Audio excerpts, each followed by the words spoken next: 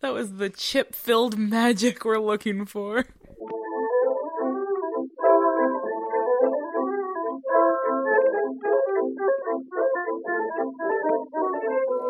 Hello and welcome to Witch Please, a fortnightly podcast about the Harry Potter world.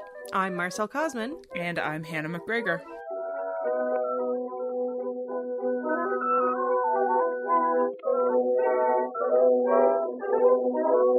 Today, we are delighted to bring you part 2 of our discussion of the 6th book in the Harry Potter series, Harry Potter and the Half-Blood Prince.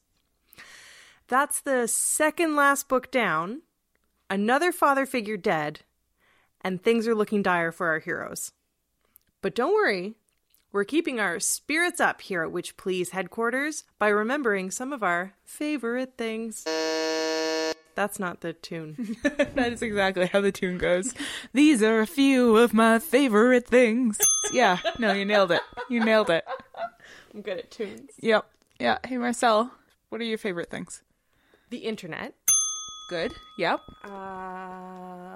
Ruffled regular chips and wine. I think we have those. We have many of those things. My favorite thing, my number one favorite thing is thematically incoherent, rambling conversations about how books made us feel. Whoa, that's so way more hardcore than mine. I guess it's time for the sorting chat. Oh, so this book made me sad. It's a bummer, hey? Mm-hmm. There's a major death. Yeah, like a really big one. You know what I realized when the book came out? The spoiler-free reveal was that somebody major dies. Yeah. And when I was reading it this time around, I noticed all the things that throw you in the book to, oh my God. You're being led to think somebody else is going to die? You're being led to think that somebody else has died. At the end there, when you get to the end and you're like, oh, there's the dark mark and there's like people fighting, and then Draco comes upstairs and Harry's immobilized and he and Dumbledore are talking and he's like, yeah, one of your people are dead. And I remember reading it and being like, oh my God, the whole time we're being led to believe that somebody else significant has died, and then fucking Dumbledore dies. Yeah. And no one is expecting that. No. That was heavy duty. No, we really weren't. And I remember distinctly assuming, since Dumbledore's so Gandalf-like, assuming he was coming back in the next book, and being like, oh, I guess I didn't pay enough attention in the previous book when it was very clearly explained to us that death is forever. It's like, okay, it's fine. I was young. I wasn't a very good reader. Like, the first time I read this book, I was still waiting for Sirius to come back. And so then when Dumbledore is dead, I was like, okay, so which of them is going to come back? Because, one of them has to come back. Because you can't have these two major father figures for Harry be dead. That's that's ludicrous. That's outrageous. And yet. So the one thing I wanted to chat about in this section a little bit was when Harry explicitly uses the word obsessed to describe how he is feeling about figuring out what Malfoy is up to. Mal who? Wow. Malfoy. I haven't had enough wine yet. My brain's not going good. I love the idea of a parody character named Malfoy who is just always around the corner. Instead of sneering, is like, hey. He's always holding a fan half over his face and gazing at you over it. Mother says I shouldn't talk to you.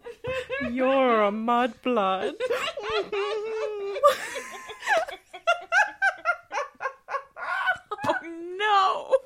Oh no, Malfoy! Okay, so for obvious and sexy reasons, Harry is obsessed with Malfoy, right? With figuring out what Malfoy is up to. And he talks about it as an obsession, and we see that it becomes an unhealthy obsession that's drawing him away from the other things going on in his life. Not only including like Quidditch, which used to be the thing he cared about the most, but also the very important thing that Dumbledore explicitly told him to do.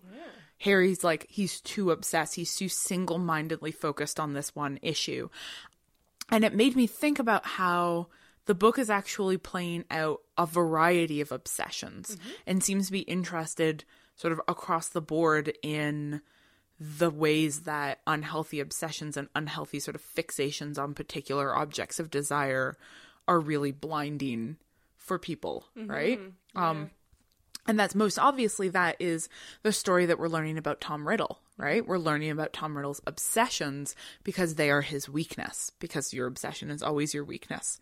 But I also wonder if we can read Dumbledore's behavior in this book as also obsessive. Oh, yeah. Right? Yeah, because he gets, by the end of the book, he gets, like, really, like, tunnel visioned when it comes to the Horcruxes and collecting them or retrieving them and ensuring that he also has the memory from Slughorn that he has tasked Harry with getting. Yeah. Yeah. I also think it's really interesting how this book is insistently playing out the similarities between Harry and Tom Riddle, right? We've seen this happen before, but it's even more explicitly showing us the ways in which they are connected and similar as characters. And I think that tendency towards the obsessive is part of that as well, right? And I feel like Harry sort of inheriting Dumbledore's obsession with the Horcruxes is also going to carry over into the next book too.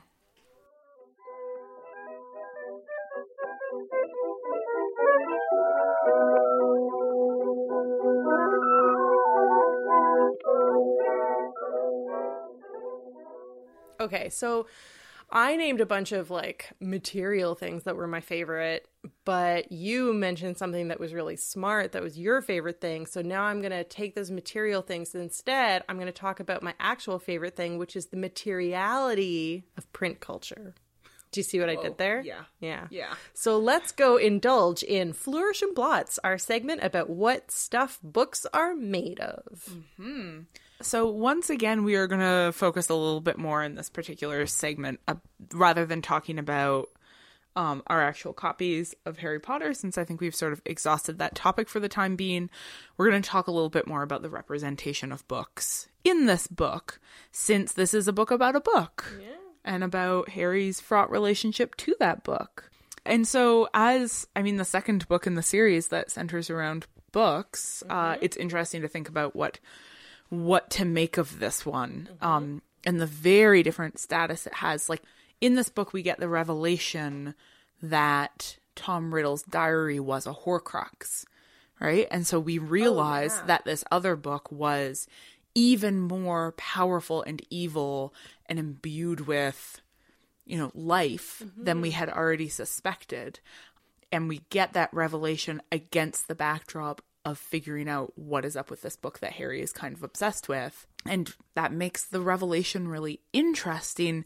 Even the revelation, sort of the way that it's placed in the narrative is sort of like, it's just sort of dropped. Like, the book has been so central to everything that's been happening. And then the revelation that it was Snape is just sort of thrown out there and then not addressed again, because it's in the context of Dumbledore's, spoiler alert, death.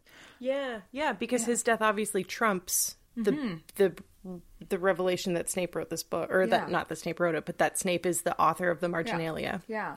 I wonder if it's going to come up again in the next book, because our revelations about Snape might tie into rethinking what... Oh, I wonder if the book itself will come back, because it's been hidden.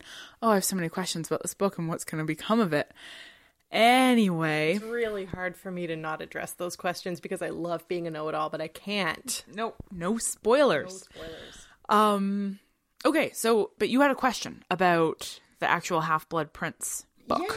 Yeah, but something that so before I talk about the question that I have, something that I thought when you were talking about the fact that the book is hidden is the fact that there were a whole bunch of other books that were hidden in the room of requirement when Harry hides the book.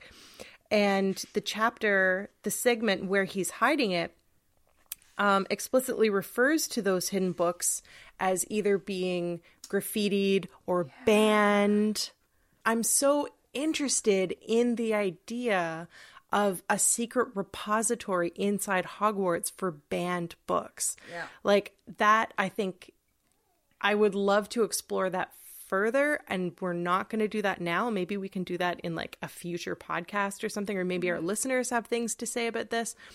But given the fact that Harry Potter as a book series has itself faced censorship, I'm so interested in its own interest as a series in the idea of censored books and banned books. That's all. Okay, so anyway, that's an aside. In the chapter Sectum Sempra, after Harry has so brutally assaulted Draco Malfoy unintentionally in the bathroom, he and Hermione have this fight about the book and about the intentions of the book, which I think is so interesting in itself. And Hermione is accusing him of sticking up for the book, and Harry is making the argument that the author of the Marginalia never said, hey, other reader, you should try this out. He was only, and I quote, just making notes for himself, wasn't he? Not for anyone else. And this got me thinking about who Marginalia is really for, because I write all over my books, and I have for many, many years. My books are where I keep my notes. Like, when I die, you can probably build a pretty interesting archive of my thoughts based on the notes that I write in my books. So, like, who are those notes for? Am I writing for myself if I go back later? It's not a journal. I distinctly remember studying 18th century autobiography as a genre, because that was sort of the rise of life writing. And it was increasingly common for people to keep journals for all sorts of reasons of Calvinist theology that I won't go into here. But our assumption that the journal as a genre is intrinsically private is misplaced. Ooh. Because journals are often written with the assumption of posthumous reading. And that was certainly the case with these 18th century autobiographies, that it was a very standard publishing practice, after somebody had died to publish, to circulate their journals, at least to the family. And so you were writing it aware that at some point it would circulate. And so even though it was for this really intimate genre, it was also a public facing genre. So that assumption that we have that, like, my personal recording of my thoughts is not meant to at some point be read, I don't think we can always make that assumption. And Snape's Marginalia in his potions book feels like it's talking to somebody else, right? Like it really does feel like it is addressing an imagined reader, like possibly an imagined friend. Oh, that's part of what draws Harry in so much. Oh, sorry, you said imagined friend, and it just made me realize how lonely he was when he was in high school. Yeah, nobody liked him, right? And so here he is with no friends writing in his book, right? Spoiler alert. Spoiler alert. Commence Obliviate in 5, 4, 3, 2, 1. So we will come to know that Snape is in love with Lily Evans, right? Acceptable spoiler. And Slughorn, all throughout this book, has just sung the praises of Lily. And we know that Lily and Snape were in the same year. That Lily was particularly gifted at potions. And so I've never thought about this before. And all of a sudden I'm extremely interested in Snape as a skilled potions master who has written all of this Marginalia and adapted all of these potions instructions. I'm so curious as to what his relationship with Lily was like at this time. Yeah. Because we know from book 5 that around the same time that they were writing their Owls, that Snape got really nasty and called Lily a mudblood. So it's entirely plausible that they weren't friends anymore. Yeah. But what if they were? And what if they came up with those potions and adaptations together? Oh, no. Oh my God. And that would mean that when Harry is reading these notes and, assuming that they're written by a male hand and then finding out that they're written by Snape, but they are actually in part recording his mother's history. That would be so interesting. All right. It's also really interesting. We're thinking about the relationship between Snape in this writing and then the relationship between Harry in the writing, and Harry's insistence that he knows that the writer is male. Right? Like, what do you make of that? He's so sure. He's like, I can just tell. Can I draw a really weird parallel? Okay, so Harry insists that he knows that the author of that marginalia is male, but then when we learn from Katie Bell that whoever it was that gave her the necklace at the 3 broomsticks was behind the bathroom door for the women's lavatory. I'm sorry this has taken so long to get out. That was hard. Woo! Hermione says, well, it must have been a girl or a woman then. And I did this double take when I was like, you don't have to be a girl or a woman to walk into a bathroom that's marked one gender or another. Like, there's no magic spell. I mean, there might be. There's magic spell preventing boys from entering the girls' dormitory. Oh my god. Okay, well that's interesting. I hadn't thought of that. I don't know. I mean, the status of gender in the wizarding world is very essentialist. Mm-hmm. That is a whole nother thing. But yes, Harry's insistence that this is a male hand and that he can tell somehow, right? Because he feels addressed by this marginalia. And it would have been interesting to have him be wrong about that. Yeah. But he is not. But, you know, of course the big surprise is the revelation that it is written by somebody who he loathes, right? And that, again, that sort of brings us back to this question of, like, the intentions of the writing. Because at least in this moment, Harry must now be thinking that there, in fact, was a malevolent intention in the writing of these notes, right? Because now he believes Snape is evil. Okay, so feel a little bit bad about, you naming material things and then me naming, like, a fancy theoretical thing. So I will also tell you some of my more practical favorite things. I'll just keep things on your level. So I really like kitties. I really like wine. Yep. And I really like resisting the version of reality offered to me by narrators occupying positions of power. Just like 3 of my favorite things. So I guess it's time for The Boy Who Narrated, in which we talk about narrative perspective and resistant readings. So the first thing I wanted to chat about was something, Marcel brought this up while we were talking about the first half of the book, and that is what is happening with the archaeological approach to unpacking Tom Riddle's past that Harry and Dumbledore are going through, right? And that is that they are trying to understand what they can know about Voldemort by piecing together a series of memories that they have been given. And these memories either taken straight out of the heads of people, but there's also an implication that some people have told Dumbledore their stories, right? Because he talks about people being hesitant to talk. Nobody wanting to talk about Voldemort, right? So there's also this suggestion that what we're getting is these sort of pieced together oral narratives that then Harry and Dumbledore have to sort of take that and try to interpret them. Oral has a really different sort of truth value than print does.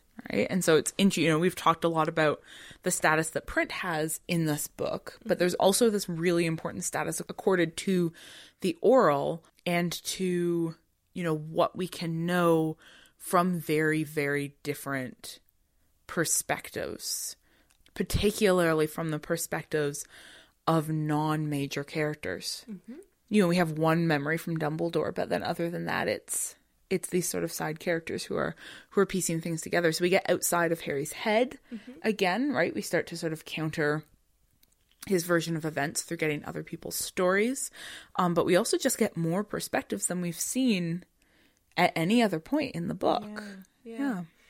Something else that is worth remarking on is the parallel between Slughorn amending his own memory versus the concept of amending a written text, right? So you have the thing that is official, and then you have the thing that is amended.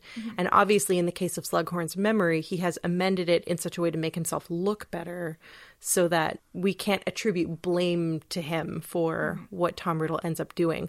And to be honest, his unamended memory, it doesn't really, I think, make him look as bad as Slughorn is afraid it makes him look. Like, essentially all he really tells Tom Riddle that Tom didn't already know is that there's a spell to encase your soul in an object when you kill someone. He won't give Tom the spell. He claims he doesn't know the spell. I guess I'm just surprised. I'm just surprised that he ever tried to fuzz up that memory in the first place. Yeah, I'd say there are two reasons why he's hiding that memory. One is that if it gets out that he is telling people that, that is a key to Voldemort's survival. That is a secret Voldemort wants kept, right? Mm-hmm. And so I think part of it is self-protection, right? He knows that he has this important piece of information, and if he claims to have forgotten it and to not, to have actually changed his own memory so he doesn't know it anymore, that at least seems to keep him safe. But there's also this way in which, if we're thinking of these memories as stories people are telling about themselves, then there's this way in which the stories that you choose to tell and the stories that you don't choose to tell are always really powerful and really important. And this is a story he doesn't want to tell about himself, because in this story, he was a mentor to the most evil wizard of all time. And that, that's not who he wants to be. He wants to be somebody who has brought up important young people and made the world better. And when he tells this story, he becomes both sort of somebody so power hungry that he can't see what's right in front of him, but also somebody who's duped, somebody who did not see what was going on. And a very perplexing, when you get those descriptions of the way that Tom Riddle is behaving, it's why did teachers find him charming? He sounds terrifying. But, I mean, again, this is Harry. We're getting the information from Harry, right? And Harry finds him terrifying. We never really encountered Tom Riddle as the charming, seductive presence that he apparently was. Yeah, we can only see, because when these memories are being told to us, they are being told as being experienced by Harry. So they're still always filtered through his perspective and his knowledge. So we're always seeing him thinking about Tom Riddle of the past as what Tom Riddle would become, right? Which is also, when we look at the selection of memories that are chosen and that are pieced together, there is this treatment by Dumbledore of he's treating Tom Riddle's past as though it is a narrative, right? That has a series of clear events that can be pieced together. But sort of what those of us who study history refer to that often as a Whiggish perspective on history, which is that you look back at history and see only what reflects what you know of the present, and it's this way of understanding history as a sort of inevitable path from the past into whatever's happening today, and the effect of that is that it makes the present look inevitable, as though it's an inevitable result of what happened in the past, right? So it's a politically conservative view of history, because it suggests that the way the world is now was inevitably the way the world was always going to be. Are you saying that you prefer a gritty history? Boo! Oh, going home. Right, but what happens then is that you only look at moments in Tom Riddle's past that add up to the person that he became, and it makes it look inevitable that he was going to turn out evil, because you don't see any of the moments that look different, right? That show another version of him, that show something else about what he could have been. And that's sort of doubly produced both by the really overdetermined way that Dumbledore is plotting out Tom Riddle's life, and then by the fact that when Harry looks at those memories, he only notices details that reinforce his understanding of who Voldemort is. Yeah. Okay, so here's the other thing I was noticing, that towards the end of this book, Dumbledore keeps emphasizing the dangers of fearing the unknown. And so he talks when they're in the cave and Harry's freaking out because the water's full of corpses.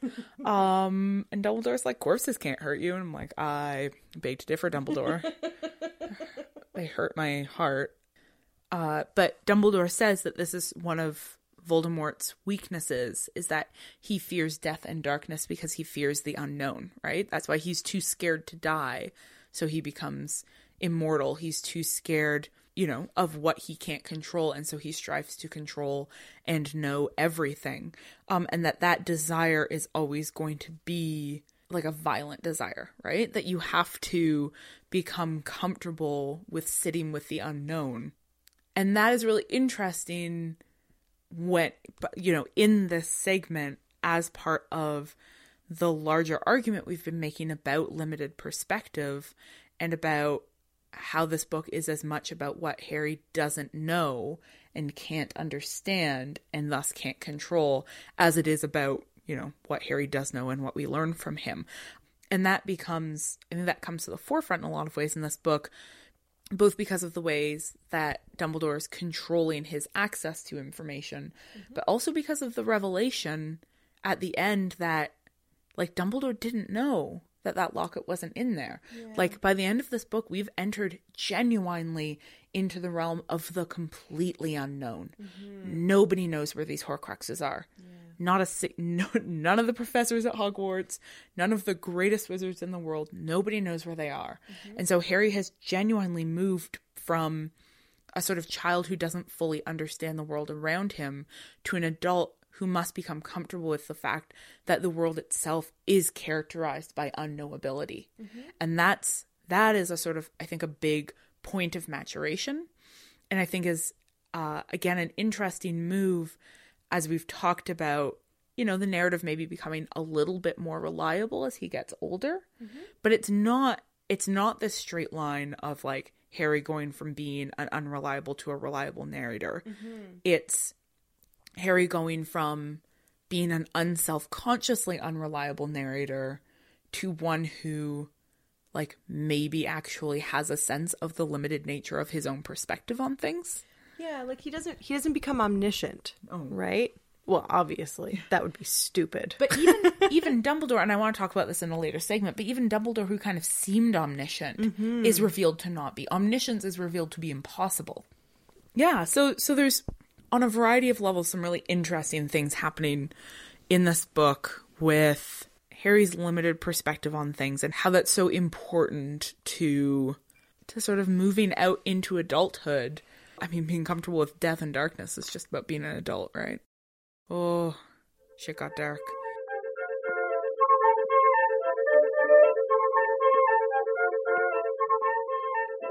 Listen, I also love kitties.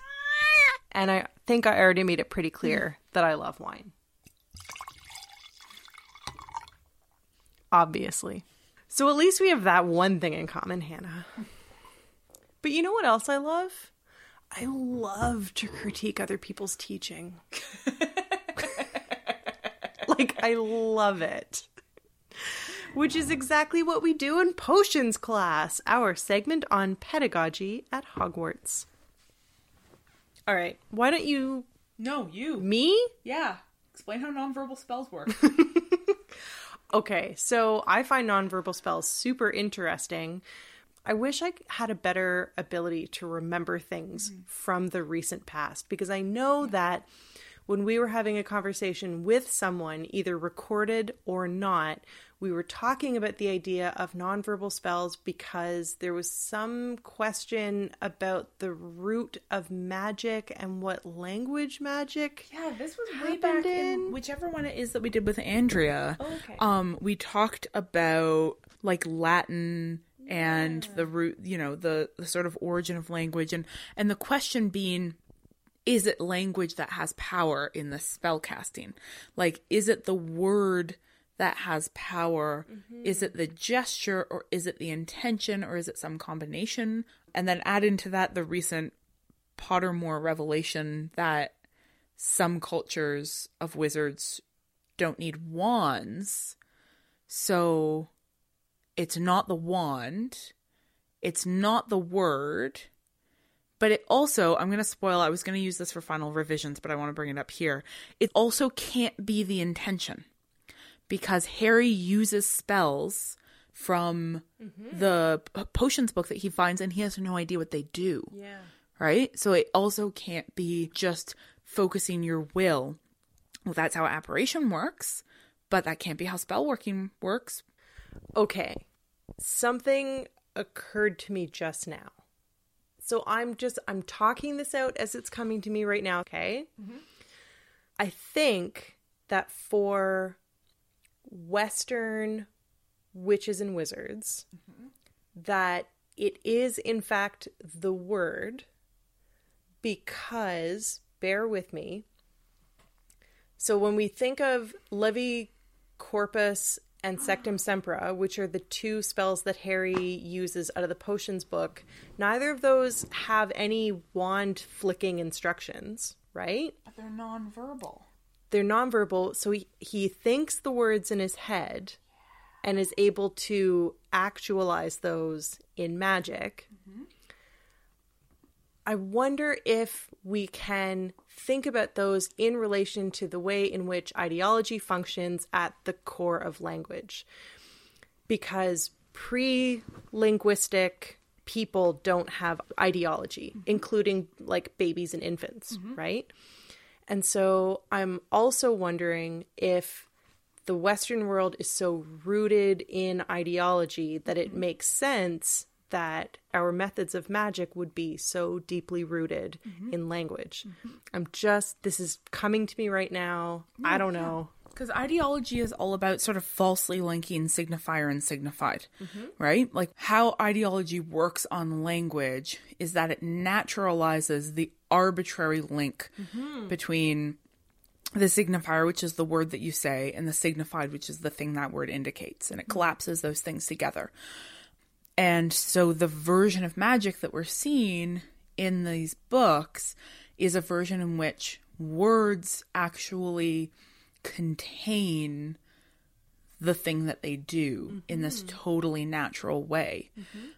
But it is also fascinating that that doesn't always have to be the case, that sophisticated wizards like Dumbledore don't need that approach, right? And can understand magic in a very different way.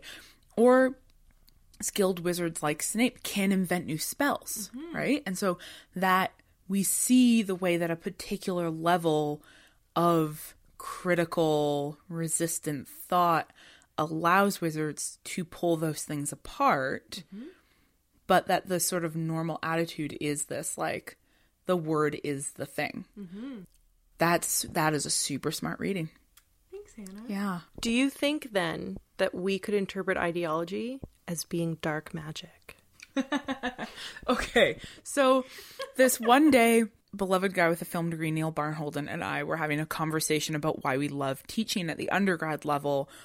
I was telling him that I feel like teaching undergrads about ideology, like it's like teaching magic. I said that because you were revealing to them that everything that they thought was real is not the way that they actually thought it was, right? And it's like, it is this Harry Potter moment where you're like, oh, you thought the world was one way and it is fundamentally not. So there is this magic to understanding how ideology works, even if, you know, the ideology itself isn't necessarily the dark magic so much as it is the making the magic of power invisible, right? Because once you can unpack ideology and see how it works, then you can actually take what seems to be natural and inevitable, like the Muggle world seems, and realize that it's actually something manipulable via magic. Yeah. Okay, so I want to talk some more about Dumbledore. Dumbledore throughout these books has been a godlike figure. He's all-knowing, he's all-powerful, and there starts to be a lot, in this book in particular, there starts to be a lot of language of faith in Dumbledore. At least what Harry repeats here is he will only be gone from the school when none here are loyal to him. But there is this sort of implication that the important quality is having faith in Dumbledore, right? And so, you know, Harry insists to Scrimgeour, is this how we're pronouncing it? Scrimgeour. It's that the Gloucester, yeah. Whether he has evidence or not, he just believes what Dumbledore tells him, right? But then when he's actually in person with Dumbledore, he's resistant, right? That he sort of avows this perfect faith to others, but when he comes face to face with his God, like a good Jew, he doubts. He doubts and he questions and he resists. And Dumbledore gets mad at him, right? Instead of explaining things to him, Dumbledore uses his greater knowledge as a way of shutting Harry up, right? Like he says, you know, I'm cleverer than you. I understand things better than you do. You just have to believe me. And so there is this way that Dumbledore demands faith of his followers, that he demands that they treat him like a deity. But I think that it's only in the case of why he trusts Severus Snape.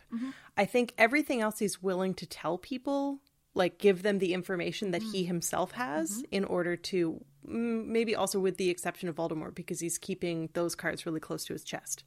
But it seems to be that the one thing nobody understands is why he trusts Snape. Yeah. And that's the one thing that everybody has to take at face value. And there's that moment when Harry accosts Dumbledore because he's just learned that it was Snape who revealed to Voldemort about the prophecy, his parents, da-da-da-da.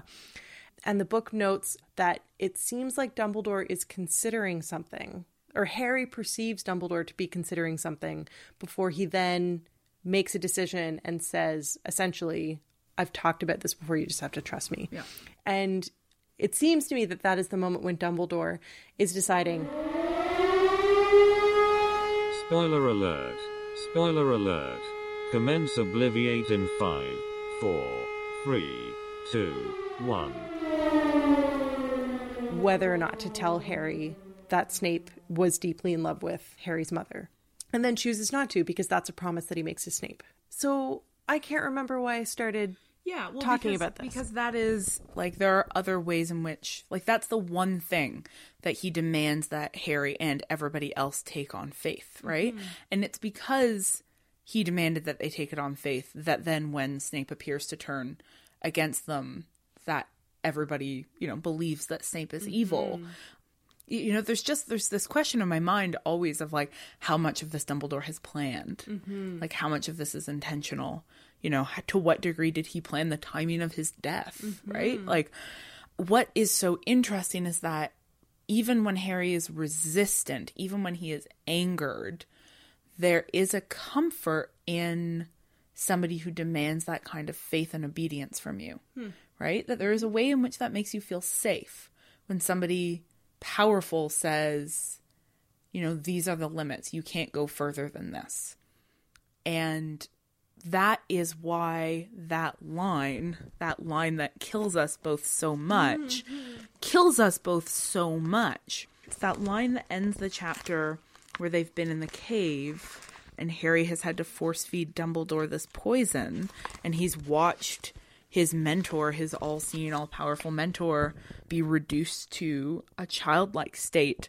And then he's saying to him, he's promising to get him safely back to Hogwarts. He says, I can apparate us both back, don't worry. And then Dumbledore says, I am not worried, Harry. I am with you. Aww. And it's devastating for a lot of reasons.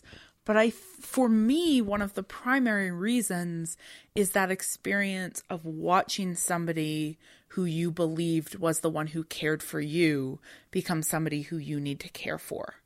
And how frightening that is. I mean, it's beautiful because it is Dumbledore expressing his love for and faith in Harry, but it's also terrifying, right? Because Harry's relationship to Dumbledore has felt so theological to me, that feels like finding out that there is no God.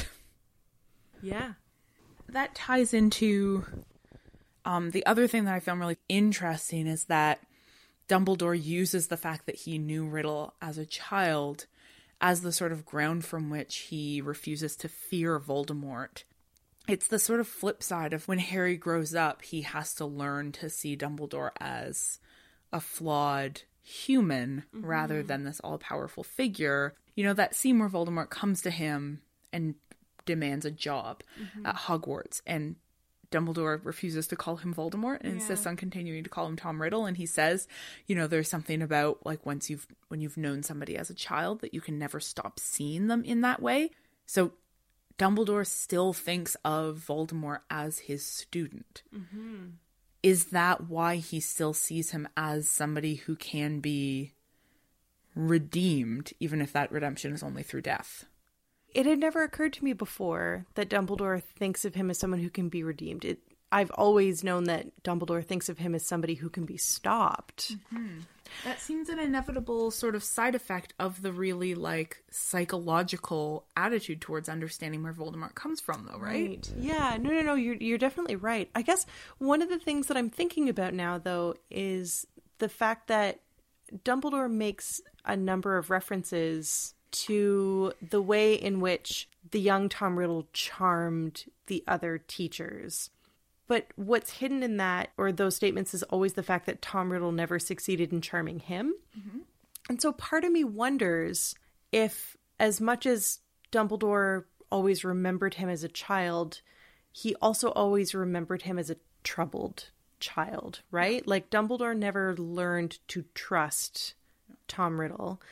And as you were saying earlier, if we take the approach of looking back on history that makes the contemporary moment seem inevitable, then it would suggest that Dumbledore was right to never trust him. But at the same time, one might also argue that Dumbledore's refusal to let Tom Riddle get close to him might have been the reason why Tom Riddle became the, like, vicious monster that he became. Like, maybe Harry, had he been treated with the same hesitance and coldness that we might interpret Tom Riddle being treated by Dumbledore, maybe Harry would have turned out to be just as shitty. I don't know. And bear in mind that we don't know for sure that Tom Riddle did the things Dumbledore thinks he did.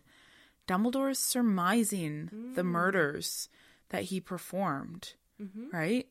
Like, we don't know for sure that Tom Riddle killed his father and his grandparents. That is just circumstantial evidence and Dumbledore's interpretation. Yeah, this book is in part the Künstler Roman of Tom Riddle, right? It's his story as much as it's anybody else's. Wait, Künstler Roman or Bildungsroman? Bildungsroman. Yeah. You don't think of Voldemort as being a dark artist? He is a bit of a dark artist. He does practice the dark arts. Let's talk about Slughorn again, very briefly, only for me to say that I have finally decided for sure that he is the professor I most want to be like, because of his primary goal, which is to have, and I quote, a plentiful supply of oak-matured mead, crystallized pineapple, and velvet smoking jackets. I was like, holy shit, Slughorn is living the best possible life. Oh, yeah. He is winning. Oh, yeah. Yeah. Yeah.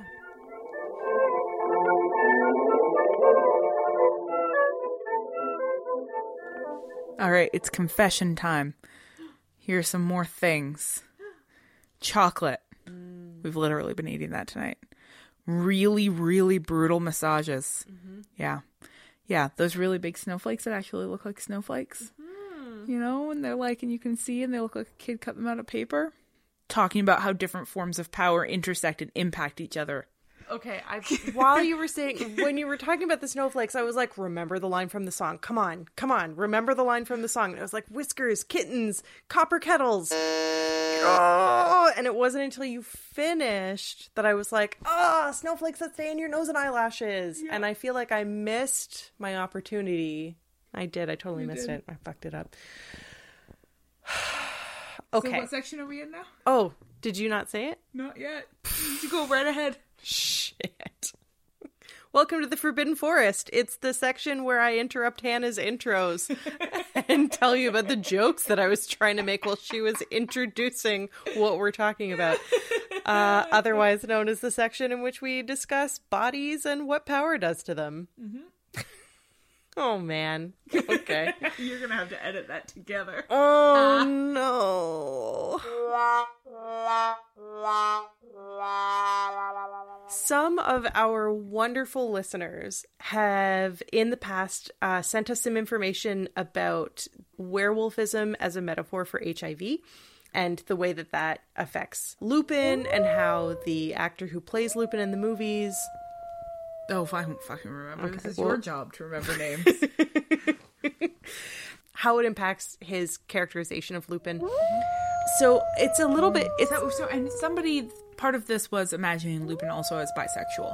Yeah, yes. And I want to talk about this now because I think that there's some really spectacular textual evidence for this theory, even though this is a discussion maybe better suited for an analysis of the movies. I think it's important to talk about it now because there are a couple of things going on with Lupin and Tonks and the way that the book characterizes Lupin's acquiescence to Tonks's desire for him that I think really supports a reading of him as queer. I guess the thing that I'm trying to get at is that Lupin's reluctance to get into a relationship with Tonks, I think, is maybe based on the evidence in the book, maybe more complicated than just, I have werewolfism and I don't want to put you at risk. Because he doesn't ever seem overly enthused about being with her. His being with her always appears to me to be an act of attempting to have a huge, scare quotes, normal life. And so I interpret Lupin's reluctance as he's not actually attracted to her because he's attracted to men. There's no textual evidence for Lupin's interest in Tonks. None. There isn't a moment. There isn't a longing glance. There isn't a word dropped. I mean, the fraught relationship that Lupin is working through is his relationship with Fenrir Greyback, right? This relationship that seems to be about fascination and fear. I'm not suggesting that's a positive relationship because it's clearly monstrous and abusive, but there's also something highly sexualized about Fenrir Greyback's treatment of being a werewolf. I think would also lend itself to the sort of reading we are developing, right? In which where Lupin's actual desires lie are a form of desire that he, that is socially ostracized, that he is disgusted by, that he is uncomfortable embracing.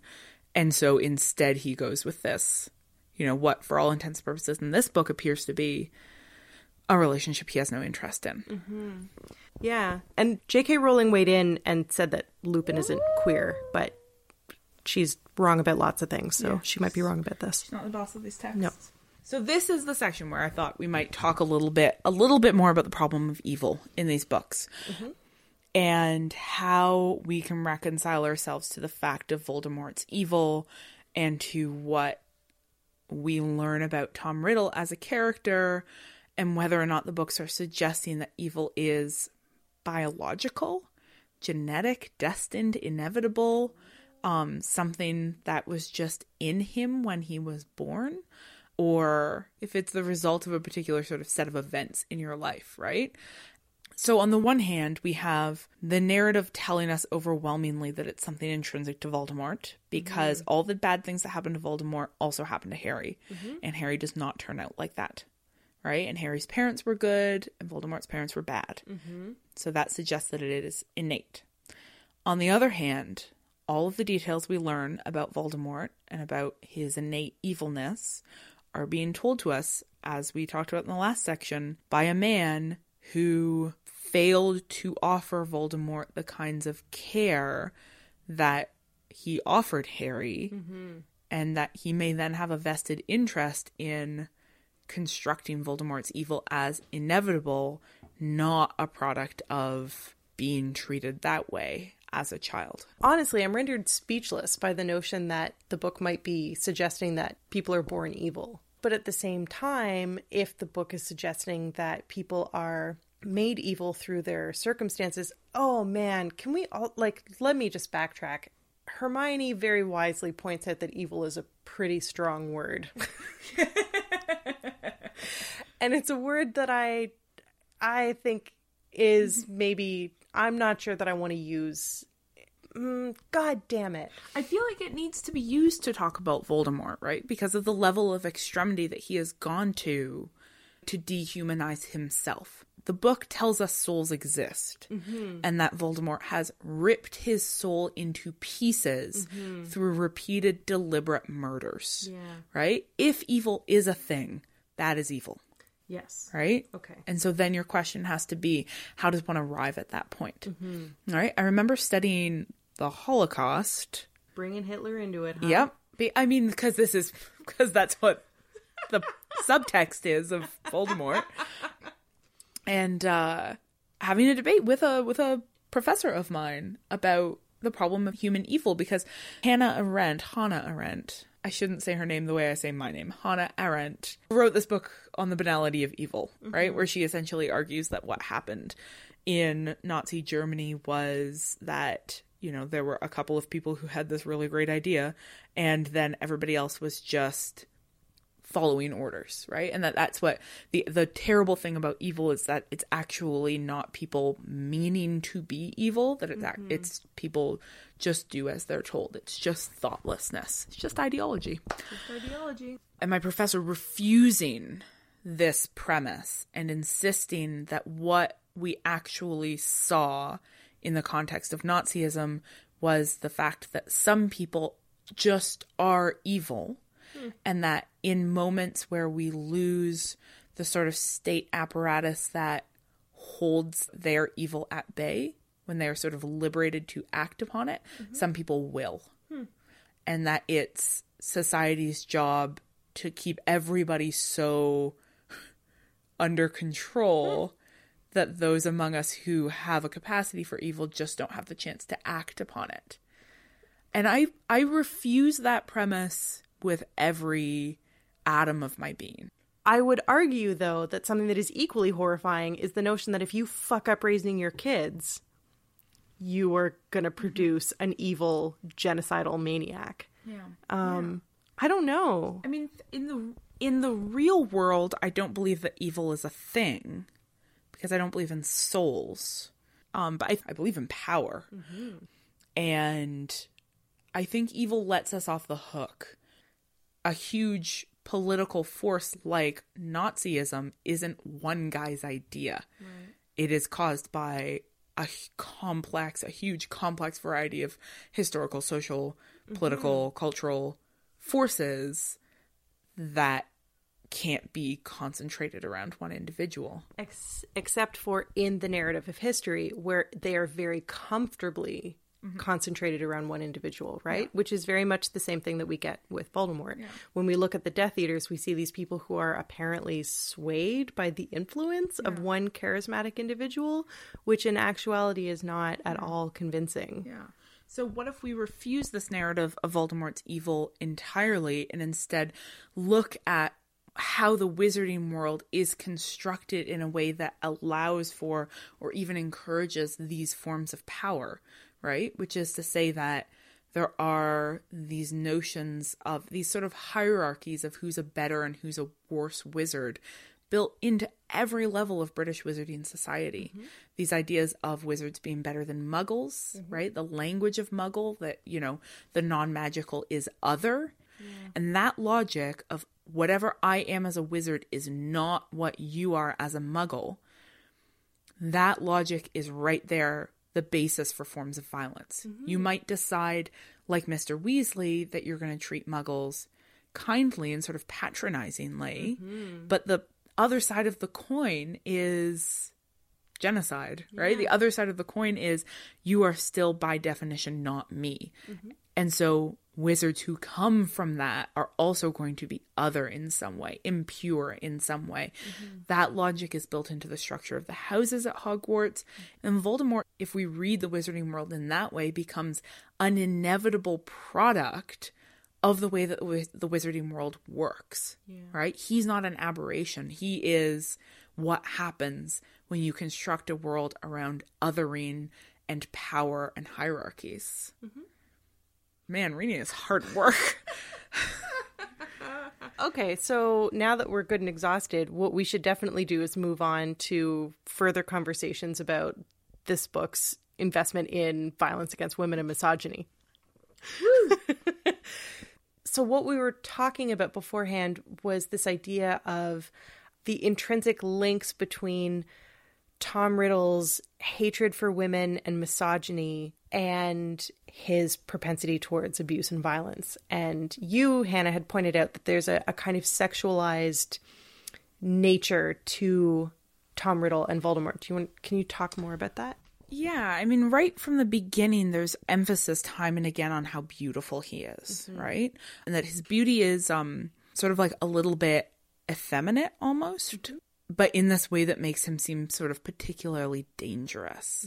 And once he arrives at Hogwarts, he has this ability to sort of seduce everyone around him. And that is, again, linked to his beauty and to a beauty that is pansexual, right? That he has this sort of this sway over men and women. Like, I just have this like real image of him. Like, I feel like the sort of iconography that he's being linked to is of like the male courtesan, right? The way he's described, the very pale skin and the dark hair and the beauty and the silkiness and the sort of control over people. Like, it's drawing on this vocabulary in my head of this particular image of the sort of slightly emasculated but sexually powerful male figure. You had, in I think our first episode, commented on Voldemort's orientalization, right? Which our self-proclaimed #1 fan, Sylvie Vigna, pointed out we never revisited. So this might be a good moment to prove Sylvie wrong. Unbreak our promise and revisit this idea of drawing on these tropes of the Orient to create the character Voldemort. Yeah, absolutely. There is absolutely something orientalized about that, the whatever sexual power Voldemort is constructed as having. You know, and we get it clearly in moments. His relationship to Slughorn, his relationship to that elderly woman who he supposedly murders for her Hepzibah, that like he's obviously deliberately seducing figures, but at the same time as there being this sexualized edge to his violence, he also seems like an asexual character. And that's also, I don't know, important in some way. I think so. These things are all like collapsed on top of each other to create this character who is other, right? Like he's not, again, enormous scare quotes, normal. Because he is eschewing this notion of like a normal man who has a relationship, a monogamous relationship with a normal woman and then has children. Instead, he's taking this completely different route. And all of the ways in which Voldemort is exoticized are distinctly oriental, I think, further in this idea of his misogyny, right? Because just as he is described as somewhat effeminate and beautiful and is not actually trustworthy around women because, as we all know, the construction of the evil Oriental is also violently abusive towards women, which feeds into our contemporary Islamophobia. Like, all of these things are connected and help to construct this image of Voldemort as someone who is so desirable, but so dangerous. And it is in his desirability that makes him dangerous. And it is in the ways that we think that he is safe, that he is dangerous. He does not appear to be a sexual predator. Therefore, he must be a sexual predator. All of these. Do you know what I mean? Yeah, absolutely. Absolutely. Yeah, no, they're all really tied up together, right? The sort of anxiety about the perversions of this, again, sort of exoticized male figure who is not participating in normative relationships, and so whatever he's doing must be beyond the pale, must be perverse in some way. We don't know what it is, but we know that he took 2 small children into a cave. You know, we don't understand what his relationship to women is, but we know that it's built upon something unnatural, something violent, and something that has this sort of death drive rather than erotic drive, right? Remember we talked about the sort of the queer death drive as a feature of Umbridge as a character. Yeah. And I think that there's something similar happening with Voldemort as well. That our most villainous characters are slightly queered characters. I don't know, because there's some link in this book series between power and a lack of sexuality, or between power and non-normative sexuality. Because if we add Dumbledore into that, then yeah, I'm not sure. But yeah, there's something very sort of fraught about Voldemort's construction as a character and the way that we see it beginning with him as this sort of beautiful, seductive young man who is interested in power and not interested in pleasure. Right? Yeah. In a very different book, Tom Riddle turns into Christian Grey. Did you know that dark romance... Anyway, we don't have time for this. You know what we do have time for? Did you watch? Harry performs a proxy for Judaism in this book, in which he wrestles with his God, but if anybody ever tries to say anything bad about his God, he's like, oh, no, you don't. No, I believe in this 100%. Don't you even go there. Before we officially move on to the next segment, I just want to point out that we had to get chips because we've been talking for an hour and a half and we're both exhausted with all of our critical analysis. So if you hear crunching in the background, it's because we got hungry.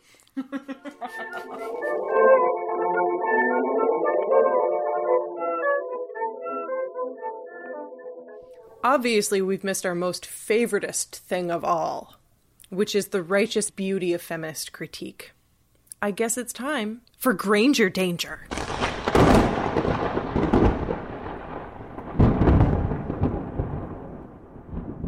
Okay, so earlier on, when we were talking about the sort of through line of obsession, unhealthy obsession in this narrative, Marcel sort of, drew a connection of, one of the forms that unhealthy obsession takes is like the one that we see in Merope towards the elder Tom Riddle that leads to her sort of choosing to use a love potion on him. And Marcel, you were suggesting that there's a way in which the book leads you or encourages you to treat the use of love potions as a sort of extension of that theme of unhealthy obsession. And that you're interested in maybe refusing that link. Maybe just setting it on fire. It's pretty obvious that love potions in this book function as a parallel for the date rape drug. That's definitely the implication that we get. I guess I'm really interested in how and why it is that love potions seem so smoothly constructed as a kind of natural recourse for those experiencing obsessive love, when this book is in and of itself so interested in violence against women.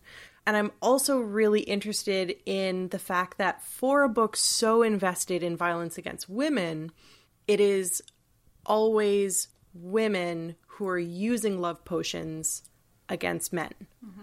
I also think that, because of the way that patriarchy constructs sexuality as intrinsically an act of violence of men against women and naturalizes that, that obviously the vast majority of the weight of that rape culture impacts women and women's bodies. But there is also a reverse effect in which when men are raped, that sort of seems impossible from the perspective of rape culture, because men are the ones who perpetuate that violence, not the ones who are the objects of it, right? And so I also there's a variety of reasons to not refuse this story in which Merope gives Tom Riddle the love potion. But there's also then the question of love potions, which are date rape drugs.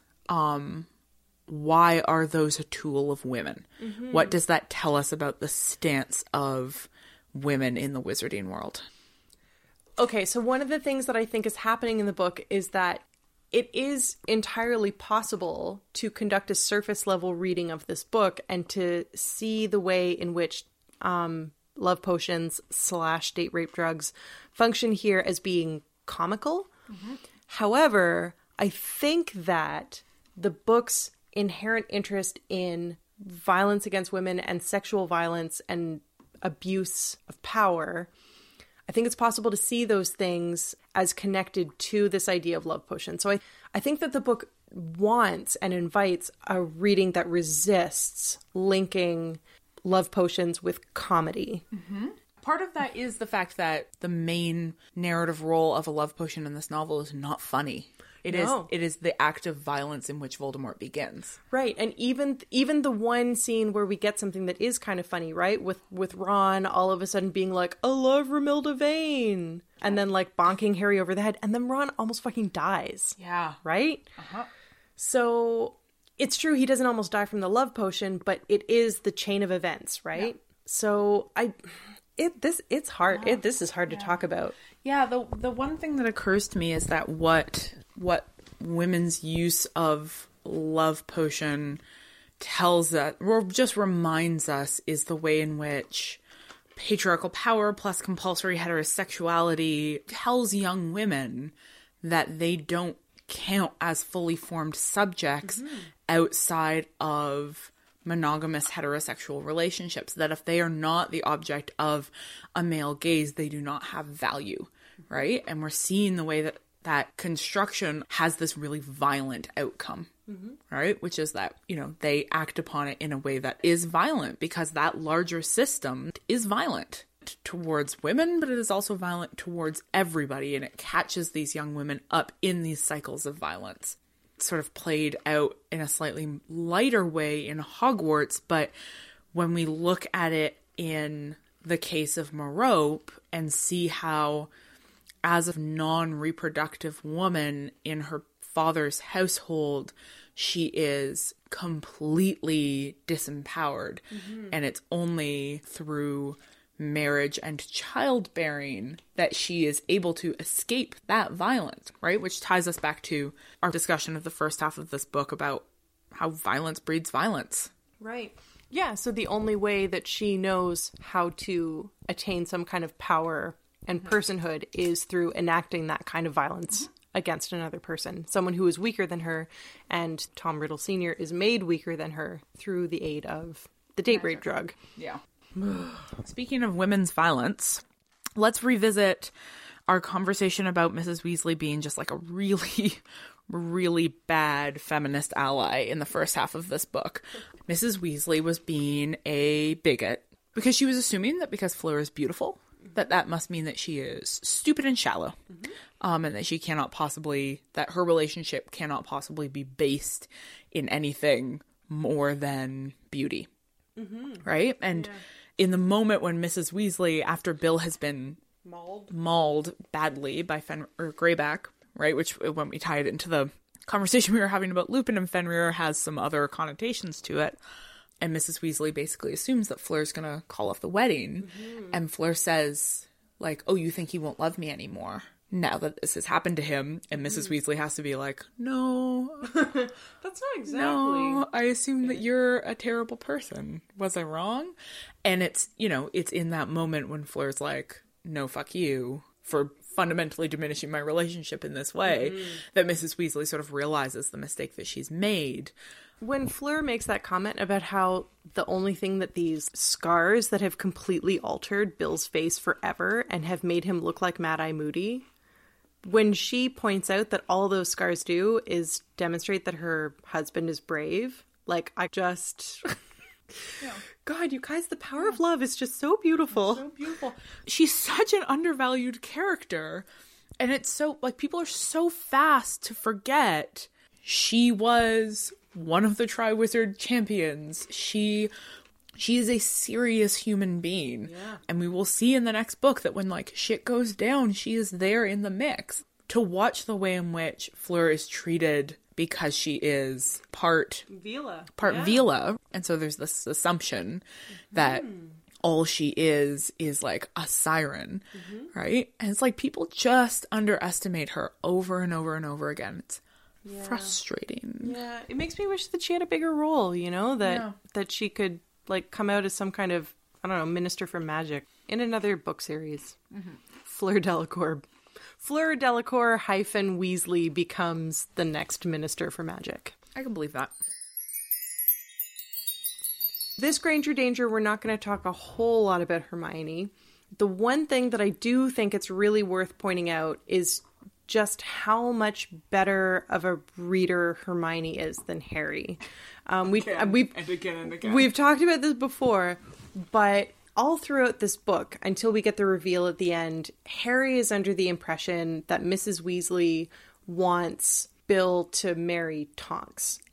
Similarly, we get this, like, constant refrain of Harry knowing that Hermione knows that Harry's got a bone for Ginny.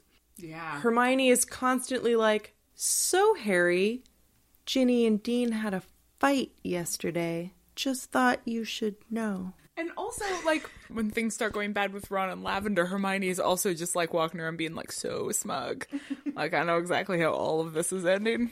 I know exactly how narrative works. Oh, Hermione. But when Ron and Lavender break up, Hermione isn't, like, immediately there and being like, hey, Ron, I'm into you. Hermione's still, like, legitimately angry with Ron for being an idiot and having a really stupid way of dealing with his own insecurities as a sexual person. I would argue maybe she's not sure that she wants to be with him because he's done such a shitty job at being a person. Yeah, no, I think that there's sort of her primary role in this book is to be the one who is reading things correctly, including this potions book, right? Harry keeps saying, like, oh, well, I couldn't have saved Ron if I hadn't read it. Hermione's like, yeah, we fucking learned about that in first year. Like, if you had ever paid attention to class, you would have known this, right? Like, ultimately, all Harry gets out of reading this book is glory. So, yeah, she's better at reading. Always. Always. Forever.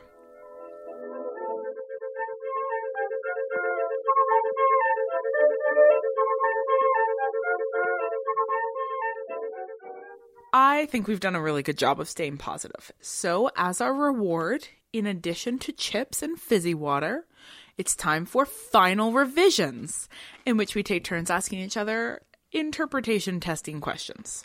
Marcel, you asked me last time about whether or not Harry was a good ally, and I'm interested in asking you today whether you think Harry is a good feminist. On page 503, dear readers, Hermione gets mad at Harry because he is insisting that the prince could not possibly be a girl. And Hermione says the truth is that you don't think a girl would have been clever enough. And he says, how can I have hung around you for 5 years and not think girls are clever? It's the way he writes. I just know the prince was a bloke. I can tell. Sorry, I laughed at Marcel's marginalia. Harry is not a feminist. Harry is one of those dudes who is like, I love my mom and I love my sisters. How can I hate women? He does not understand that there's a difference between loving individual women and being invested in the emancipation of non-male people. And I think the perfect example of this is the description when Harry replies to Hermione, which is the thing that made you laugh.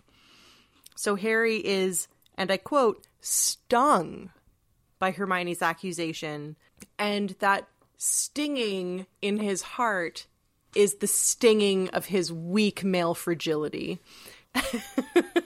He needs constant reassurance from the women in his life that he's good enough, because that's how male fragility works. So there's that. There's also the fact of his desire for Ginny and his bros before hoes mentality that makes me really uncomfortable. At no point does Harry really think of Ginny. Even though Ginny becomes a person to him, he is never successfully able to dissociate her from Ron. So Ginny always remains the object of Ron's friendship to him, right?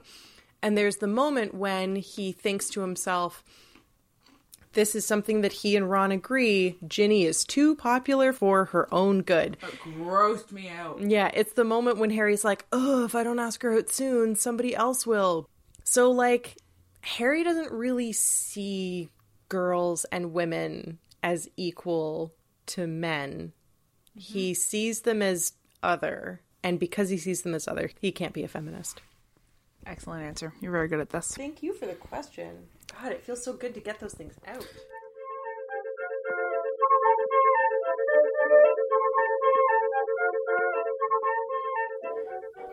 Thank you, beloved listeners, for joining us for episode 11B of Witch Please. As always, you can find the rest of our episodes at ohwitchplease.ca or subscribe to us on your podcatcher of choice. And don't forget that you can leave us a review. Shout out to Geo3100 and JV Purcell for doing just that, and incidentally, being the coolest. Special thanks, as always, to Trevor Chow Fraser, our erstwhile tech support and the robot of our hearts. Hi, how are you doing? And shout-outs full of I heart emojis to everyone tweeting at us or tweeting about us. And I just want to say that I haven't done this for literally months. Like, it's been so long since I've done this that I was actually under the impression that Hannah wasn't going to make me do it anymore. That's how long it's been.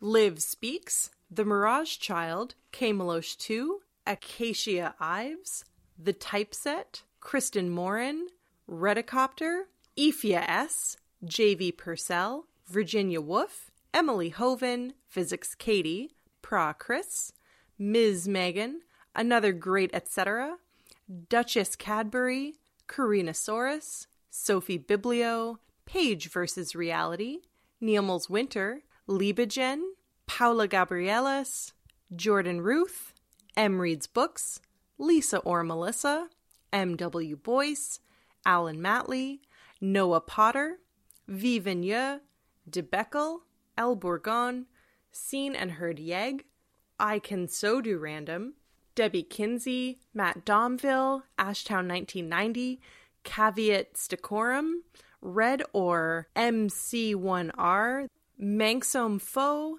Escaletly, Catherine 1976, Claudia's NTA, Vic Jones, Now We Are All Tom, Agos Aguero, Nerd Night Yegg, El Sergi, Fangirls Online, Neapolitan, Jabbermacky, Joyful Follies, Jess A. Haynes, Dear Alina, Smarakuya, Yeg Nerdlist, Darvin111, I Metzler, Lindsay Theater, SS Librarianship, Mother Fungus, Alana, or do you want me to count out the A's? No. Okay. Broken Tape Deck, Mar Shameless, which is my stage name, Chelsea Chan, Ms. Laura Lipstick, Books and Sundry, Cook the Sam, T. Velanilla 4, Indigo Han, Arvethly, The Kalesa, A.L. Loveday, Karen Undland, Bree Murachek, Nerdling, Katie Hazenbank, T. Chow Fraser, Flodot, Mick Jack Joe 1985, S.J. Connor, Katarina Hoven, Terry Lee McGarry, It's Just Roar, Kiss Me Hearty, Podcast Broadcast, It's Jane Lindsay, Nisa Mali, Kat Manica, Bahar O, and Alicia McLeod. Amazing work, Marcel. You did such a good job. You can probably expect a mini-sode or two before we move on to the next movie. Who knows? We certainly don't. But we'll be back soon with more nonsense for you all. But until then... Later, wizards.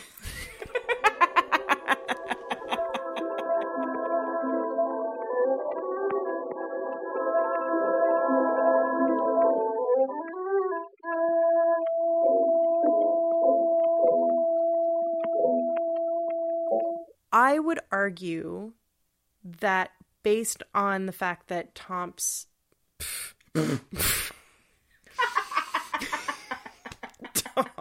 Stomps and Malfoy. Wow, you're on fire tonight.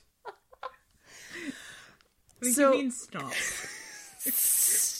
Stomps. Stomps the Stompy Dwarf. Oh, man.